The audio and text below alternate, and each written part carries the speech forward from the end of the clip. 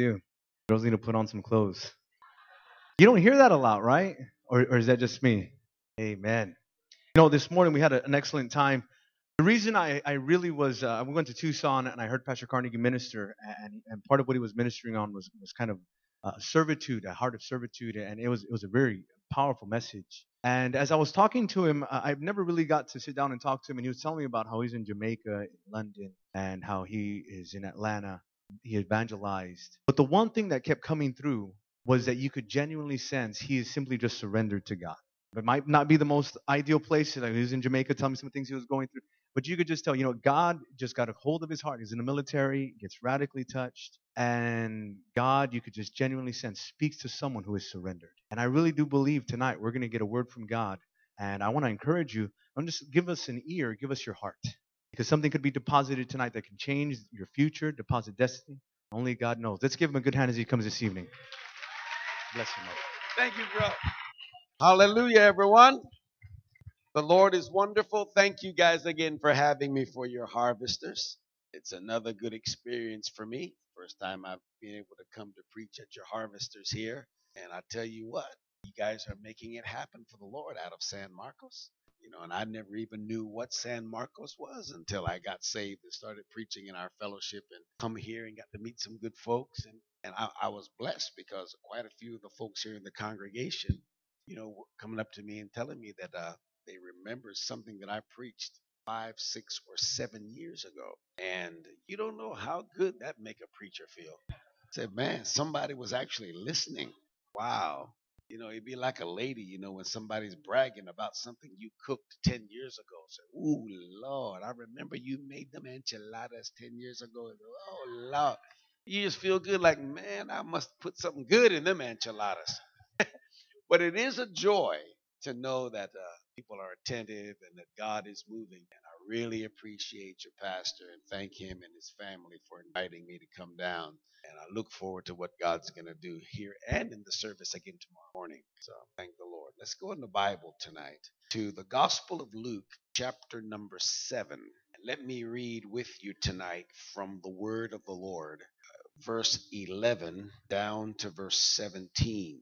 And this is a portion of the scripture where Jesus heals the woman from Nain's son. So let's read it together. It's Luke chapter 7, verse 11 down to 17. Now, how many of you are here tonight because you're excited about what God is doing? And you've come here to hear a word from the Lord tonight. And I really hope you give me your attention. Let's read it together from the Bible. Verse 11. Here's what the Bible says. Now it happened the day after that he went into a city called Nain, and many of his disciples went with him, and a large crowd. And when he came near the gate of the city, behold, a dead man was being carried out, the only son of his mother. And she was a widow. Large crowd from the city was with her. When Jesus saw her, he had compassion on her and said, do not weep. And he came and touched the open coffin. And those who carried him, what does it say they did? They stood still, or they stopped. And he said, young man, I say to you, remember, Jesus is speaking to a dead person as if the dead person could hear him. See, only Jesus can do that. It goes on to say, so he who was dead sat up and began to speak. And he presented him to his mother. Then fear came upon all, and they glorified God, saying, a great prophet has risen up among us, and God has visited his people. And this report about him went throughout all Judea and all the surrounding region. Jesus rose a dead boy from the dead. Oh, how I love Jesus tonight. Dead things can live in the presence of Jesus. I want you all to prepare your hearts tonight for a good dose of encouragement. I like it when the ladies said their group was EOE. I was asking in the back, I heard them say echoes of something. I said, what did they say? Echoes of encouragement. Well, we have a sermon to go along with the echoes of encouragement tonight. I want to pray and I want to ask the Lord to encourage all of our hearts in these last days as we face a massive harvest field for our churches personally and as a whole fellowship. So join me for a minute in praying and let's commit our message to the Lord. Father, tonight we thank you for the Holy Spirit gathering with us. And as we come this evening, our final night for this harvesters, Lord, recommission and relaunch and re-encourage us that every promise that you gave is possible. We pray that the lies of hell would be reversed. Hallelujah. We pray that your name would be exalted in our lives and in the places of labor that you've given us. And we ask tonight that in this message, we would sense the hope that you brought us here to receive tonight. And I thank you for all that you're about to speak. We receive it even now by faith in Jesus' name. Everybody shout amen. Now, my whole inspiration, I have to admit, did not initially come from reading the scripture, but the scripture seemed to fit into what it was that I was reading, and I knew it was the Holy Spirit moving me to put together this message. I want to share this with you tonight. I was reading in our newspaper in Atlanta about a man whose name was Walter Williams, and the headline in the newspaper was that a man in Mississippi had risen from the dead. Now, come on, folks. This is America 2015. You don't hear too many stories of people rising from the dead, do you? So when you see a headline like that, I dropped everything I was doing because I wanted to get me a piece of that action. It says a man in Mississippi had risen from the dead. Now, that's one of the states near to us. And so I pulled the article and I started looking at the entire thing. And let me read to you. I'm not going to read. I'm going to relate to you what the story said. This man, Walter Williams, is a man who is a heart patient. And he had a pacemaker fitted into his chest because he had been a long time heart patient. And so somewhere during the course of this whole situation, the batteries or the power source of his pacemaker had failed. And when he passed out, they pronounced him dead because they couldn't get a registered pulse because his pacemaker had stopped and thus his heart was not functioning the way it should. So they pronounced him dead and they took him to the morgue. So while he was in the morgue, probably toward the end of the shift before the people, I don't know what they call morgue people, but he was there in the morgue and the man is there tagging dead bodies from the hospital, doing whatever they do. And he heard this noise coming from the dead people refrigerator. And so he went to listen. Now, I know he wasn't a black man because I would have ran and left him there. I'm not one of those inquisitive kind of people. If I'm working in a morgue, everybody's supposed to be dead. And if anything is happening, I'm going home. They would have had to wait till the next shift to find that brother. But anyway, he went over to find out what was going on. And he opened the door and the bag was moving. Folks, I really would have been gone. And he unzipped it and Walter Williams had come alive. Whatever was faulty with his pacemaker had kind of started working again, and he's in there, and the guy looked at him and said, "Hey, you're supposed to be dead." He said, "Do I look dead to you?" So he gets him out of the bag and gets him his clothes and calls his next of kin, which is his sister, and calls her and says, "You've got to get down here." And she comes down, and there's Walter sitting in a chair with his stuff. "I want to go home." She just about passed out. And so it was a great big story in the newspaper there in Lexington, Mississippi. You know, all the newspapers are there. The TV's just a big Channel 5 evening news. And Walter Williams has risen from the dead. It's a great story. As they were interviewing his sister about this raising from the dead, this pacemaker stopped. he was pronounced dead. It started working again. He's got a pulse and he's alive. And so they ask her, what do you think about this? And what she said is what really inspired me to start thinking about what I want to preach to you tonight.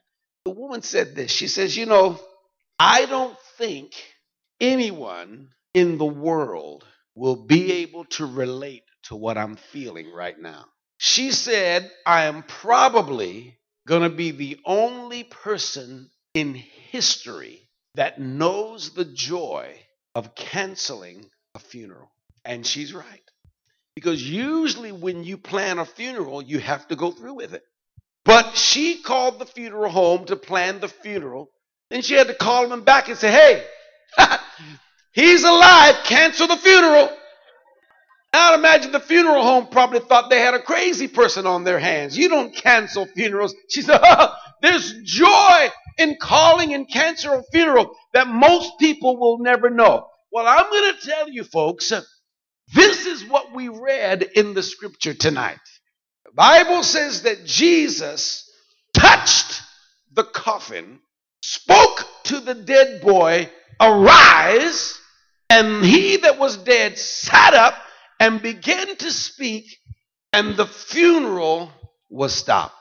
You see, what happened in Mississippi got all kind of news and publicity because it hardly ever happens. But see, this is standard when it comes to Jesus. Can you all say amen? And I want to share with you, and I've always confessed wherever I preach in the world that I really am not the best sermon titler. I really envy people who can come up with nice sermon titles. Sometimes people say, what's the title of your sermon? I say, Luke chapter 7. But there's people who have these brains, like Richard Ruby, one of my good friends. They come up with these names that kind of stick, and y'all pray for me because I want to get there one day. I really, but I have to admit, after the Walter Williams story and this corresponding message that we read tonight from Luke chapter 7, I finally was able to get a sermon title. And man, I feel so proud of myself. Because it's not something that I normally do. Oh, but I got one for y'all tonight that I want you to remember. It's simply this. Stop the funeral. I want everybody to say this. Say, stop the funeral.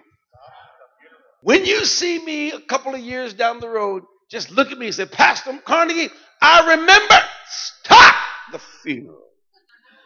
And you'll stroke my ego and make me feel good.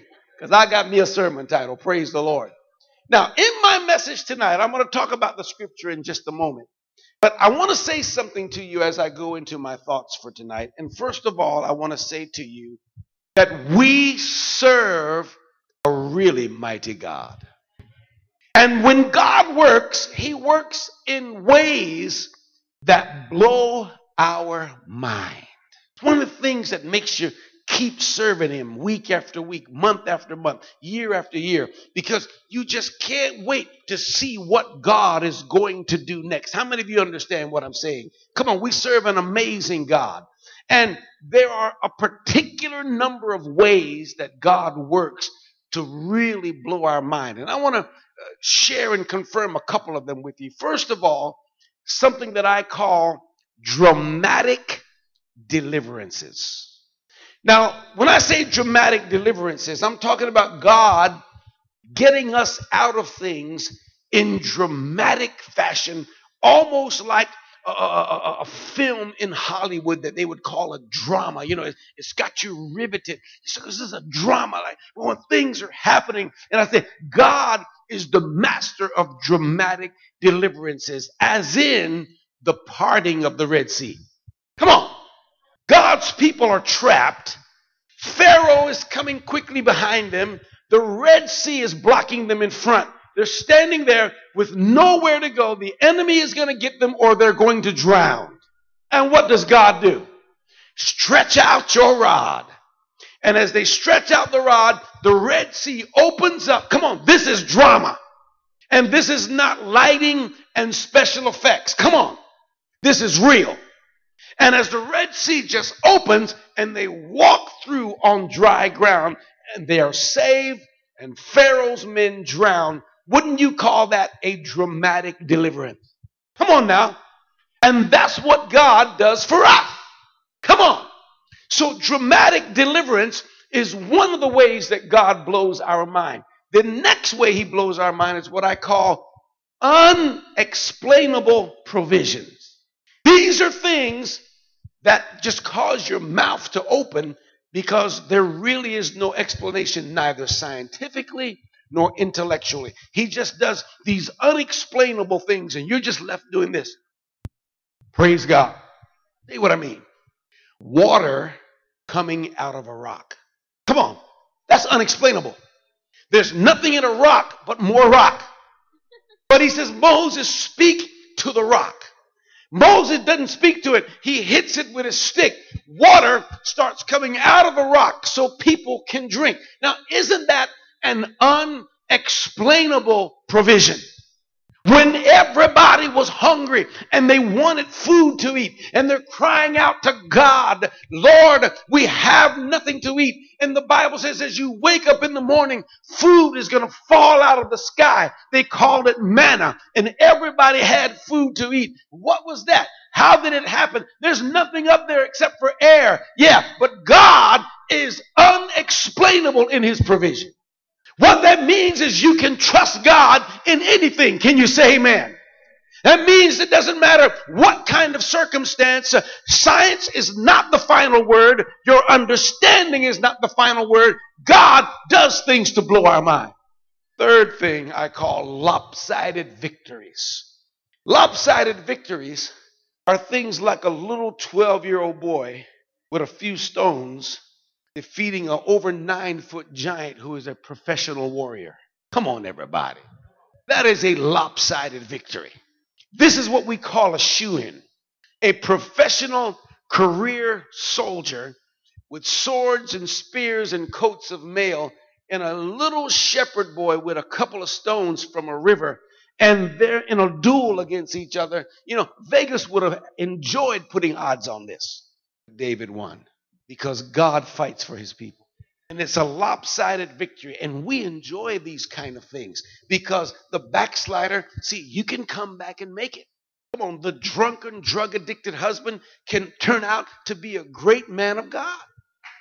A prostitute teenage daughter who's full of rebellion can be a woman of God, a mother, and a Sunday school teacher. This doesn't even make sense. It's completely lopsided. This is what God can do. And this is where our faith has to lie. Now, the last one that I'm going to talk about is the one that I really enjoy. I call it the rope-a-dope.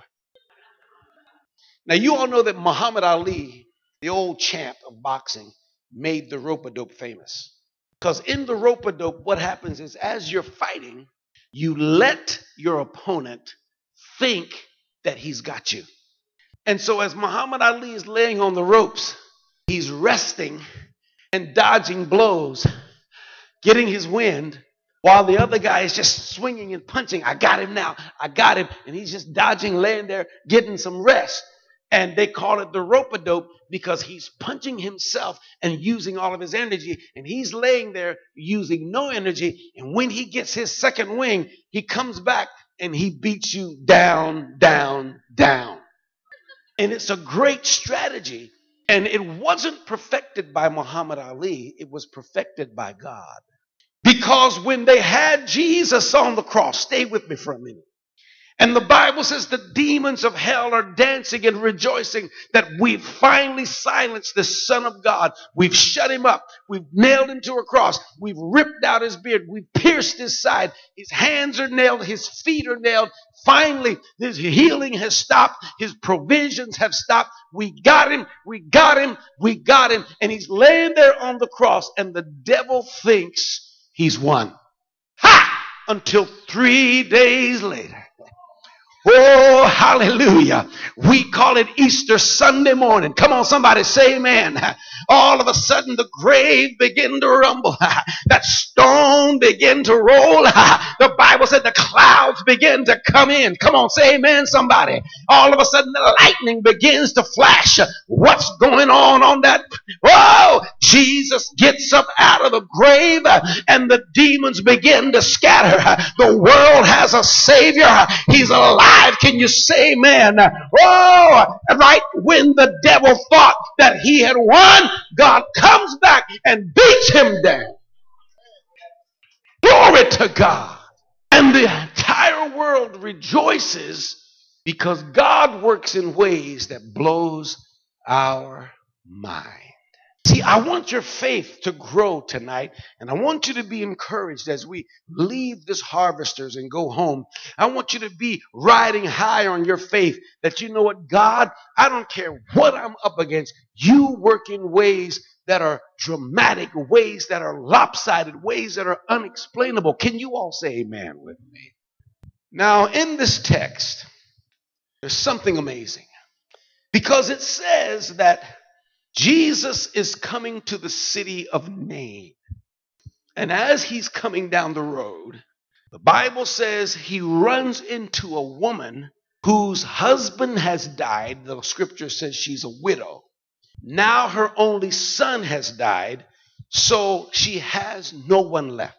In a culture where women at that particular time didn't have the greatest of value like they do today. Her husband and her son, her two providers and breadwinners are gone. She's left with nothing. And she's weeping as she's burying her last hope, her son. He says large crowds have come with her and there's a funeral procession. And in the East, they would carry the coffin on their shoulders.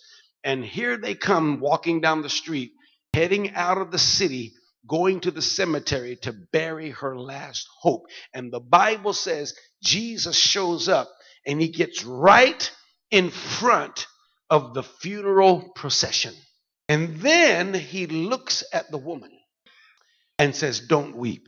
Now, most of you have enough sense to know that this is a very awkward situation because, number one, you don't disturb a funeral procession. That's considered rude. Come on, when you see a funeral coming, you usually pull over, right? You don't say, well, listen, I got to get to Walmart, and you just break right in the middle. Somebody's looking convicted. You've been doing that, huh? No, man, I got to get somewhere. No, it's a funeral. You wait. You respect these people. They're grieving. And so you don't just get in and say, well, I'm sorry, y'all, I got to go, and break right in front of the hearse. But this is what Jesus did. He gets right in front of the funeral procession. And the Bible says, as we read it, it says when he went there, it said they stood still. What did he do? He stopped the funeral. He looks at the woman, says, "Don't weep." The Bible says he goes over to the coffin and he starts speaking to it. He said, "Young man in there, arise." The Bible says he who was dead sat up and began to speak. And he takes that boy down. It says he presents him to his mother. The hope has now returned. Come on. Her grief is turned to joy. Her sadness is turned to happiness. Her hopelessness has turned to hope. And everything changed at one touch of Jesus. Come on, folks. He stopped the funeral. Everybody say amen with me. Now, let me try to relate. If God will help me and the Holy Spirit will be with me tonight, I want to try to relate this to where we are in Texas and in our world today so that we can get something from this scripture that we can carry home with us. Now, I want to say to you, first of all, that a funeral is a ceremony that we use so that we can transition from having someone in our life actively, we transition to now having them in our memory. Isn't that right? Come on, we call it often a memorial service. which means we'll never talk to mama again. We'll never talk to Junior again. We'll never talk to daddy or grandma or nana again. We'll never speak to them again. All we have now is people standing up here in the funeral say, I remember Nana's tortillas, right? I remember Junior playing on his bicycle.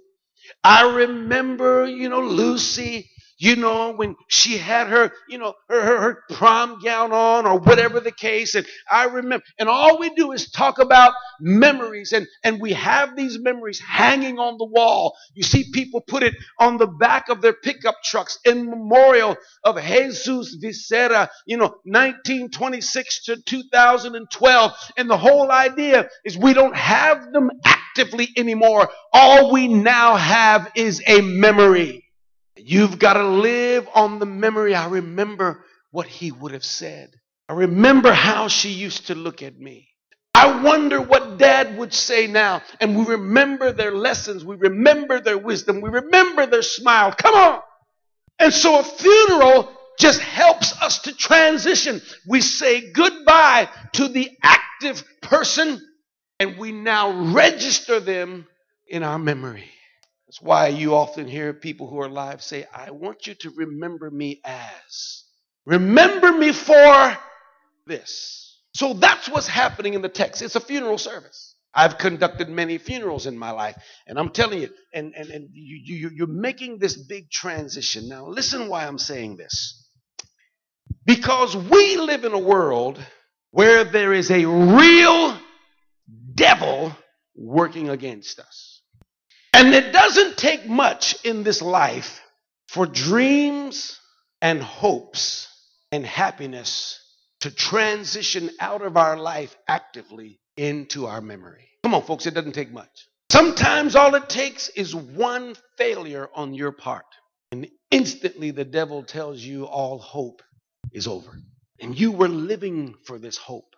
One day I'll meet a man and I'll be married. I'll have children and I'll be a mother. I'll meet a woman and I'll get married and it'll be happy and I'll get a job and I'll do this and I'll do that. All it takes is one mistake and you hear the voice of the devil tells you, you know what? That was your dream, but it's gone forever. You messed up. Anybody ever heard that voice? And now where that hope, that dream was active, you lived for it. You prayed for it. You held on to it. Now you've completely given it up. And all you can say now is, I used to dream. I used to hope that I could do this for God. I used to think my marriage would get better. I used to think that my parents would change. Or I used to think that I would be able to accomplish stuff. And you would be amazed how many people sitting in church, all they have are memories. How they used to be on fire for God. How I used to be faithful, pastor. How I used to pay my tithes and I used to volunteer to serve God. And now they are still just sitting, but there's no more activity in serving God. All it is I've messed up. I have failed, whatever the case may be, and now they have nothing but a memory. What a sad place for people to be. That's where this woman is, walking out of the city with her son on the shoulders of the pallbearers. And all she's doing is remembering his smile, remembering him playing football, remembering him as he played with his friends. And she's about to put him in the grave. And all she has is a memory. But here is where the gospel is so sweet. Here is where the gospel is so powerful. This is where the gospel changes the world. This is what made me want to be a gospel preacher, is when I understood this, that as soon as Jesus met this woman, he got right in front of them carrying this boy to the cemetery and he stopped the funeral. And in real essence, he was not going to let this woman transition from the active life of her son to the memory. He says, no, I'm going to give you your son back. And I'm going to turn your tears into joy. Can somebody here say amen? It's powerful. He stopped the funeral. Now, my message to you is that God wants to stop the same process from taking place in your life. And he wants to stop it here tonight. He wants to stop. Some of you are trying to make that transition. You're trying to give up on a calling. You're trying to give up on a dream. You're trying to give up on a hope. The devil is trying to plant seeds in your mind that it's never going to be. Your failure is too great. Your mess up is too great. And that it's never going to happen. It's over. And you've tried your best to transition, but you walked into a harvesters this weekend. You tried to say, I'll never preach. You tried to say, this marriage is doomed. You tried your best to say, Pastor, it's over. I've given up on these children, that they're never going to be anything in their life. I've completely given up. I'm just going to have to sit here with the dream of what this marriage could have been, what these people could have been, what my life could have been. And here is God's word to you tonight. Stop the funeral. You're trying to bury what God has planted in your heart. You're trying to give up on what God has put into your life as a calling, as a dream, as a powerful mission that has been planted there by God. Tonight, God's not going to let you.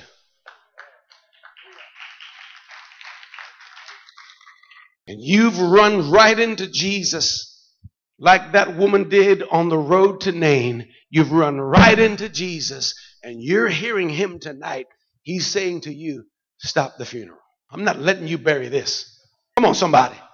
I'm not letting you bury the dream that I gave you the day you walked down that aisle with that man, with that woman, and you were so happy. And now you're trying to say, oh, he's just always going to be a bum. She's just always going to be a crazy nag. And you're trying your best to bury it. And God said, it ain't over, because the blood of Jesus is still flowing. Come on, the altar is still hot. The coal is still burning. You can still get before God. He can still change people. He can still bring deliverance. And he's telling you, stop the funeral.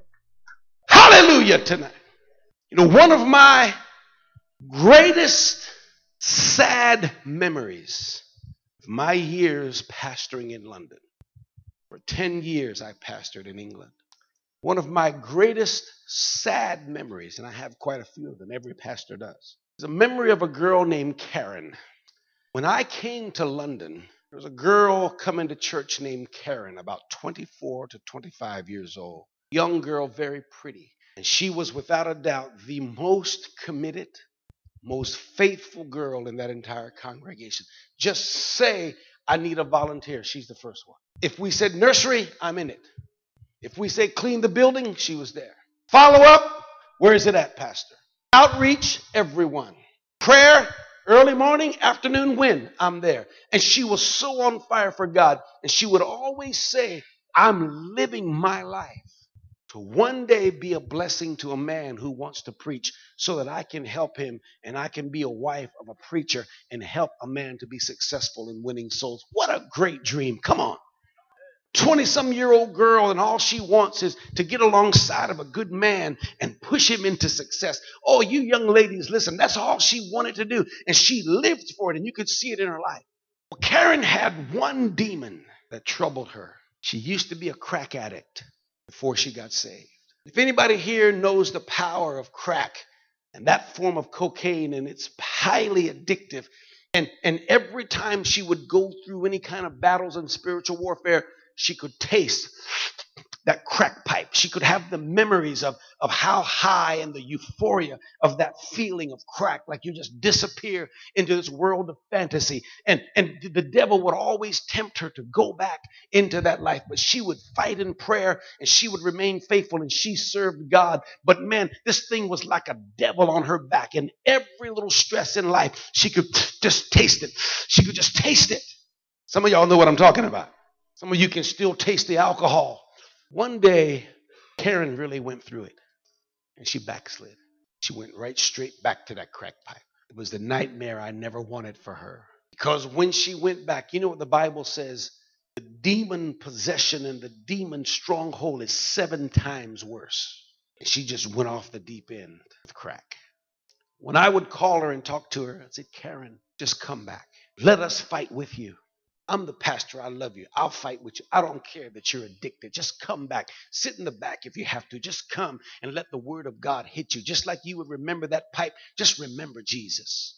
Remember how you loved him. Remember those altar calls. Just come and sit in. No, pastor, I can't come. And the voice of hell was so powerful on her mind that it's over. I'll never be the pastor's wife.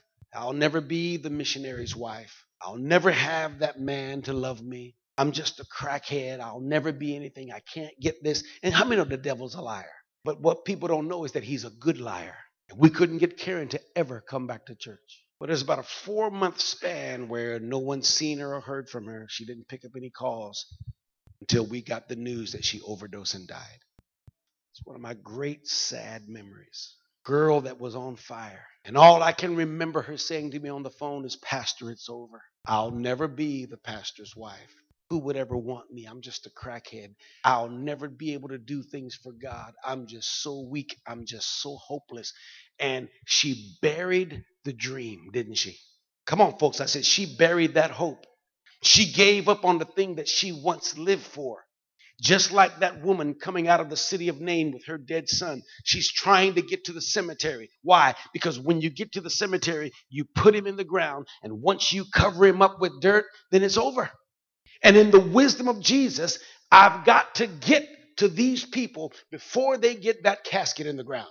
Because once they get it in the ground, they're going to bury him and they're going to bring out the pictures and just going to be talking about what used to be. Oh, he was a nice boy. He was a good student. And all you've got is memories left. And Jesus said, no, you're not going to have a memory. You're going to have your son back. And he said, arise. And that boy sat up and he presented him to his mother. And basically what he's saying is this dream, this hope for this family is not over. I'm so glad that Jesus stopped that funeral. Now see, in here tonight, there's a whole lot of funeral preparation being made tonight. You're trying your best to talk yourself out of what God has put in you. And here comes Jesus tonight. And here's his message to you. Stop the funeral. Now I want to address 3 quick things. And we're going to be done with this. And I want you to watch me closely and listen, because what I'm saying was so inspired to me from God that it's a message to 3 very distinct areas that God wants to say, stop the funeral. Let me give you these 3 areas and I'll be done, I promise. But I do need you to stay with me right here, because this is where the core of our message is. Now, I served in the United States military, and I didn't serve in the military just so I could have benefits. I didn't serve in the military simply because it was a paycheck. I went in the military because I love our country. That's not why a lot of people serve. Yes, I was one of those. I was what they call a maggot. I shined my shoes because I wanted them to be shiny. I shined my belt buckle because I wanted it to be shiny. I kept them white walls around my hair trimmed because I wanted to be like that. I was one of those kind of soldiers that advanced very, very rapidly in the United States Air Force and got promoted and was always commended. I was that kind of person. I was going to be a career person. Right before I went into the ministry, I was just recommended by our base commander to go to Washington, D.C. to work at the Pentagon as one of the Air Force Honor Guard team, because that's what I used to do. And so I just was about to accept that job when God called me to preach. And my commanding officer said, you are a fool for giving up this. People dream for this. And I said the same thing I heard Pastor Warner say. I appreciate it, but your job is too low. I'm living for the high calling of God. Can you say amen? I love America. I believe in America. I believe there's a reason people want to come to this country. I believe that our founders heard from God when they framed our great Constitution. I believe it down to the very toes of my feet. I don't believe that America is an accident. It is a great missionary, great charitable country that it is, because it was based on something called Judeo-Christian values, that Christ is the Lord and that God is creator. I was willing to fight and die to defend that principle. Well, you know, there's a whole lot of talk going around America today that our country has seen its better days. That it's over for America, that Islam is taking over. We hear things like the homosexual agenda is taking over. We hear things like, you know, the immoralists, they've taken over the education system, and they've taken over entertainment, and it's over. Our kids are hopeless, and marriage is 50% divorce. It's over. The family is done. And when you listen to all this and you read all of this and you hear all of these reports, even things coming from preachers, it is so easy to transition from a great America to burying the dream. And when that gets in your heart, all you're left with is hanging around waiting for Jesus to come. No fire in your bones to preach the gospel. No hope that God can send revival again.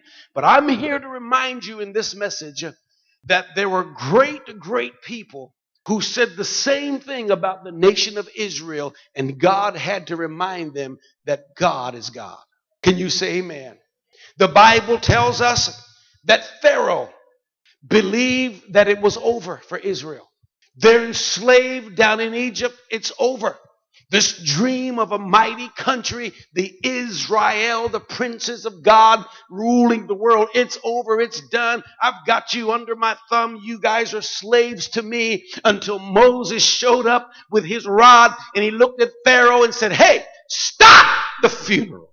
Come on, somebody.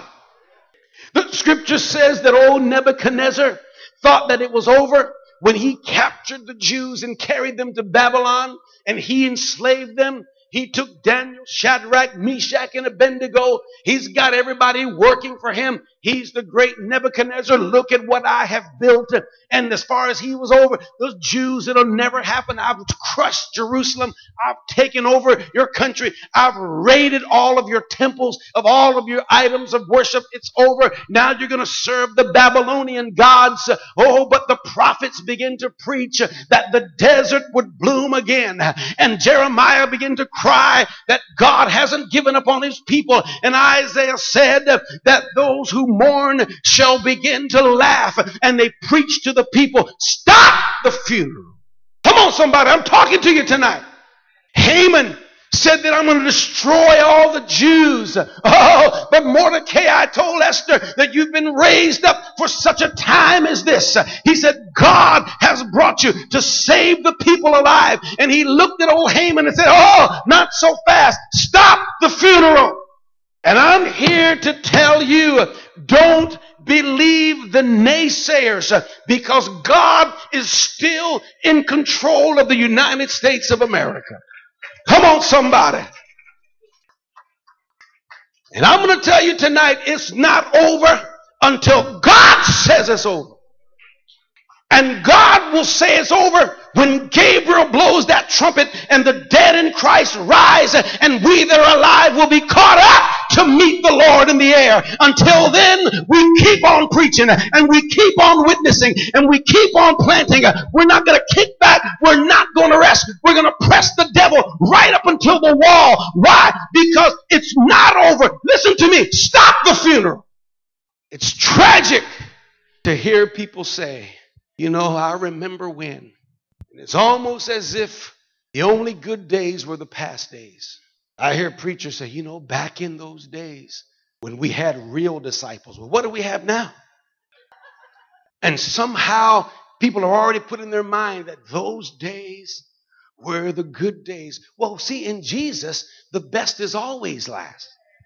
Good God, read the Bible. When he turned that water into wine, they said, oh, Jesus, you saved the best for last, because that's what Jesus does. Nothing in the past is greater than what he's going to do now and in the future. You got to believe this. Hear what I'm saying. Stop the funeral. I speak to everyone in this room. I speak to Obama and to his mama.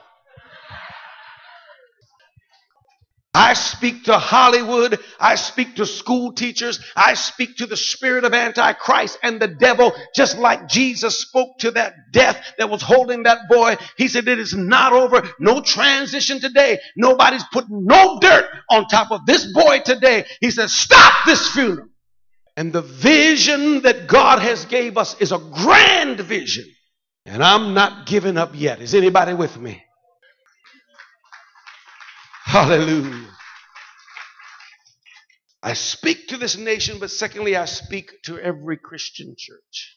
Because for years, there has been lots of report in the media that the church in America is dying. I'm so tired of reading it. Time magazine did a whole front page article about how church attendance is down, how that we are a post-Christian generation, that it's over, that the Christianity that made America great, that's all gone, that the atheists are now taking over, that the sodomites are taking over, education is taking over, this faith stuff, it's over. People aren't going to church. And they cite all of these studies, that the Methodist church, their membership is down 70%. The Baptist church is down 80%. And then this church is down 60%. And they just show people aren't going to church anymore. Young people aren't going to church anymore. And they just report it as if just stop going to church. It's over. You might as well surrender to the secularists and to the spirit of Antichrist. Well, I've got another message. I say stop the funeral. Come on, is anybody here with me? I say the church is still very much alive. Come on, I said the gospel is still working, and the devil is not going to set the agenda for what we do. Don't let the consciousness of the world get inside of you. When you face your city and when you face the lost, you preach like the church is as hot as it's ever been, and you declare the gospel that we can still have revival. You've got to have this faith. Anything else, you make a transition and you bury the dream. Didn't Jesus said that the gates of hell shall not prevail against my church? Then we can't get into our mind that hell has won. I'm never going to believe it. Because Jesus says, I'll build my church and the gates of hell won't prevail. The numbers don't move me. The articles don't move me. I preach until Jesus takes me home. Witness until Jesus takes you home. Can you say amen? And I say to every individual in here, stop the funeral. I say it to our nation. It's not over. I say it to our churches. It's not over. And I say it to every individual in here, because this text that we read is a family, an individual woman getting a visitation from God. I wished I could have made Karen understand when I was in England, but I couldn't, because that's what happens when you bury a dream. Once it's buried, it's hard to ever get it back again. And so God's hope tonight is that he can catch you, stop the funeral. And that you can get on this altar tonight and say, God, forgive me. Forgive me for believing the lie that I can never be, my family can never be, my destiny can never be, my nation can never be, my church can never be. I see nothing happening. And you get it in your spirit and the devil kills it. And even though you still sit there and function, it's over, it's over, it's over. But I'm here to tell you it's not over. Hallelujah. Come on, we need to give God praise tonight.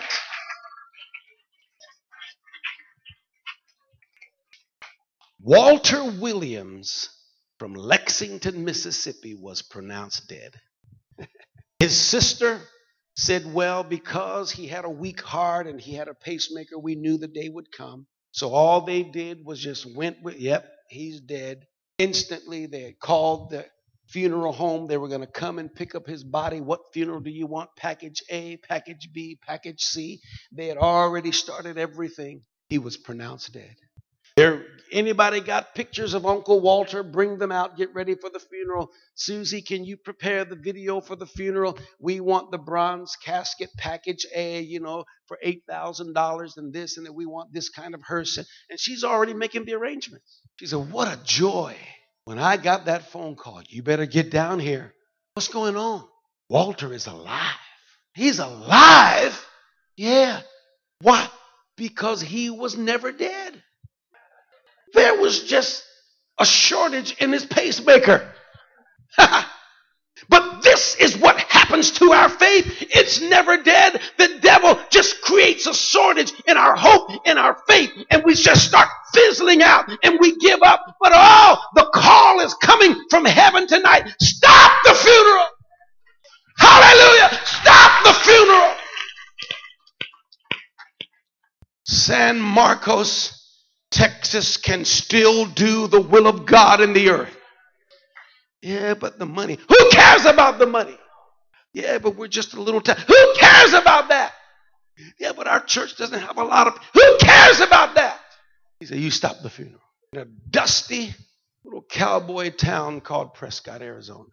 A little rinkety-dink redneck church over on Lincoln Street. Some of you weren't nowhere around. That building was a little tiny building, probably the size of about half of this. Here comes this little Arkansas preacher named Mitchell to a bunch of little crazy old ladies who were foursquare in their faith. It's over. It's over. Yeah, we've had all kind of preachers come through here and preach to us. You're not going to move us.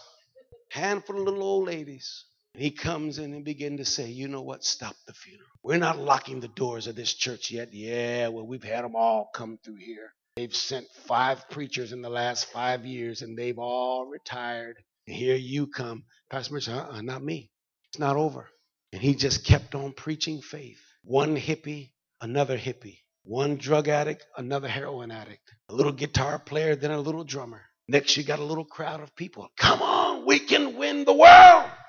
And they begin to invite their friends. They moved out of that little building onto Ruth Street, extended that building, and growth continued to happen.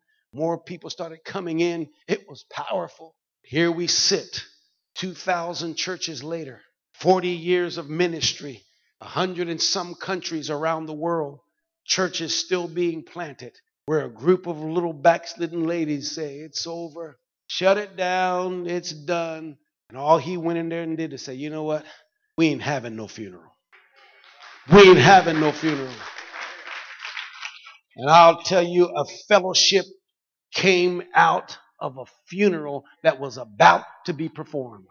Just like Jesus said, you're not putting him in the ground, not yet, and rose that boy from the dead. Can I tell you, stop the funeral tonight? How many got my message? How many of you believe the message? Can we give God praise tonight as we get ready to leave here tonight? Saying it's not over yet. Come on, hallelujah! Hallelujah, it's not over yet. You leave here, you turn around in the back seat to your teenagers. Say, I know you sneaking and creeping, but it ain't over yet. You're sitting on the passenger side, wife, I'm telling y'all wives what to do. You turn around and look at that husband of yours and say, yeah, I know you half crazy, but it ain't over yet. I'm still praying, God, get a hold of you. You look at that wife who said, I'll never do it. I'm never going to be, no, I'm not me. I want me some diamonds and pearls. You just look at her tonight and say, you know what? Not over yet. Jesus is the Lord of the resurrection. Give God praise as we pray. Hallelujah.